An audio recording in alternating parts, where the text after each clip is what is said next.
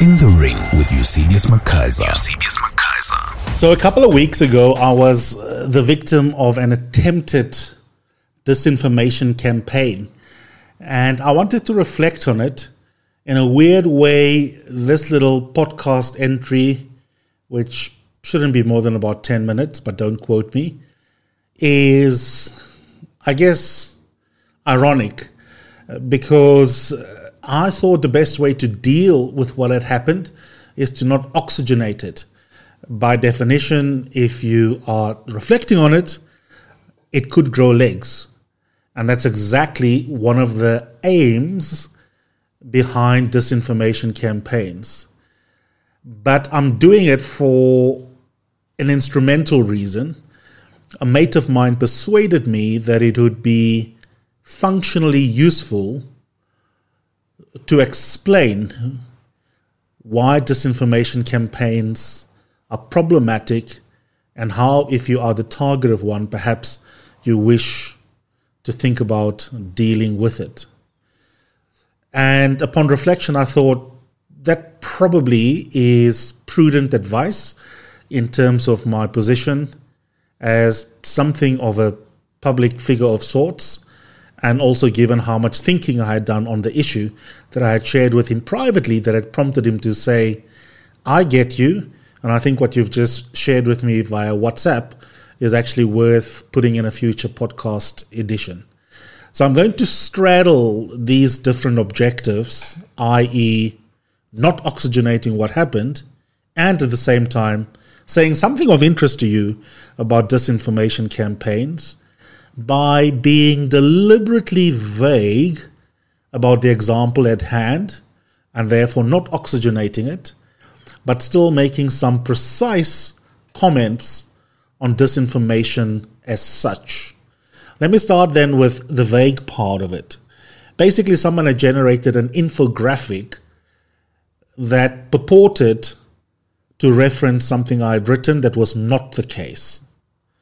It contained blatant lies, and it aimed to demonstrate that I am capable of writing maliciously about other persons in society. That obviously, if it were true, or if it were regarded as truth by a significant number of persons seeing the infographic, would obviously undermine my general integrity, specifically my professional integrity, and also that of the platform that hosts my work currently. That raises the question, which then brings me to the second part of this: how does one deal with that?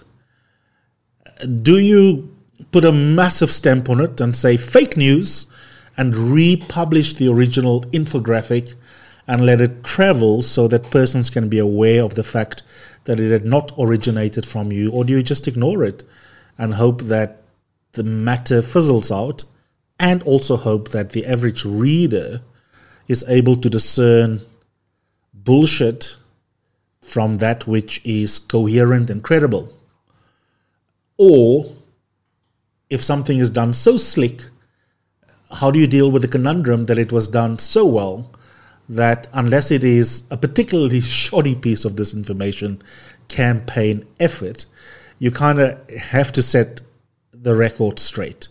And I was in the latter category with this example because on the face of it, if you did not look carefully, the aesthetics of the darn thing were fairly decent.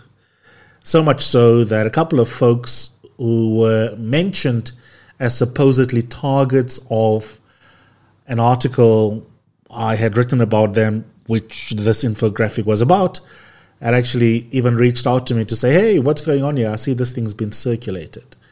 As it happened, and I'm glad they did so without reaching out to me, the platform that I write most for at the moment had already dealt with it swiftly, effectively, and efficiently by making it categorically clear on the platform where this matter had arisen most prominently that in fact they had not published it, sanctioned it, never would, and it had not been written by me, and they had put what is now regarded as industry standard, a massive stamp of fake news on it.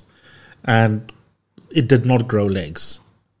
So in fact, if you're listening to this podcast and you try and Google it or go and do a search, I might be doing exactly what I was advising someone not to do, which is to make the matter discussed again. I've got to believe that 4 or 5 people who've known me intimately had the audacity of saying to me, "Phew, we're so glad, having spoken to you on WhatsApp, that you confirmed that this is absolute balderdash." And I was annoyed. Some of them include journalists, and I scolded them. For starters, you should know that I'm nerdish about spelling and grammatical hygiene. The first indicator that you're dealing with shoddy work is if there is a mismatch between the voice, the style, or, in this particular case, the attention to detail in terms of grammar, punctuation, on the part of the person that is the target of this information, and the piece of work that had been shoddily produced by the campaigners. And that's exactly what we had in this particular case. That should have been the first red flag. I mean, the second is obviously the fact that it was such an obviously unethical piece of supposed writing that to imagine I could have produced it is to imagine that I would be silly enough to do that which is, from a media ethics and from a moral point of view, wrong. And most people instantly knew that wasn't the case. 1 or 2 people almost believed it, and I was disappointed and told them as such because, I tell it the way I see it. And I said to one person, I hope he's listening, two in fact, one woman, one man, both of them journalists, how dare you needed my reassurance before you knew that this was nonsense? I mean, for starters, give me some credit. I know how to spell.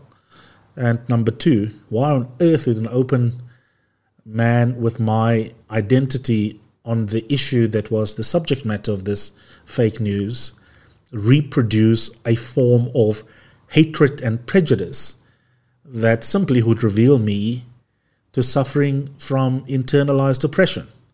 But the consequences are real. And the reason why my friend urged me to share my reflections with you is because there are real consequences to disinformation, and that's why it is important to not be lackadaisical in how we think about it and whether we respond to it. My good friend and fellow broadcaster and journalist Redi Tlhabi and I often debate this matter. She spends far more time than I do on Twitter, hitting back at complete and utter rubbish. And sometimes I will say to her privately, and I know she won't mind me sharing, because there's an important insight to our dialectic about how to handle this. And I say to her, really take a break, man, just ignore that idiot. And they are simply trying to distract you. They're not susceptible to reasoned engagement, and therefore your energies are misdirected. And sometimes Redi will listen. She's her own person, as am I. And on other occasions, she will say to me, Eusebius, yeah, but here is my philosophical, practical, principle justification for why I do bother. And it has to do with the fact that there is a battle for mind share on social media that is real. And in that battle, it is important to not let falsehoods and bullshit proliferate uncontested. It muddies the waters, and it has genuine consequences for our democracy, and also existential material consequences for individuals, besides the negative overall impact on the quality of public debate. So it's not just something as pie in the sky, as ethereal, as theoretical as quote-unquote public debate that gets messed up and sullied. Real people's lives can be affected in really negative ways, perniciously. Irreversible damage can be done to their reputations. Ultimately, their income streams can be affected. How they are viewed can be affected. Relationships can be impaired in their lives as a result of misinformation and disinformation campaigns. And therefore, you cannot if you have a voice and some social power and recognize it, you can't be indifferent when you see it proliferating. And so I respect that, right? Obviously, how long is a piece of string? As with any battle, like the fight against racism, against misogyny, classism, you pick your battles and you can't do it 24/7. And if you do have the energy, then fine, I kind of accept it. But what I want to end with, which is really, I think, the point ultimately I made to my friend Bongani that I think was the basis of him recommending that I share my thoughts with you, is that the most important aim of disinformation is to distract us. I've just spent 10 minutes talking to you about disinformation. I could have spent this 10 minutes talking to you about racism, about the budget speech from the finance minister of South Africa this week that we're all awaiting less than 24 hours from when I'm recording this little 10-minute short insert on disinformation. I could be reflecting, which I will do in the next couple of days, on my conversation with Tembeka Ngcukaitobi, which turned out to be our most downloaded podcast in the last 6 months.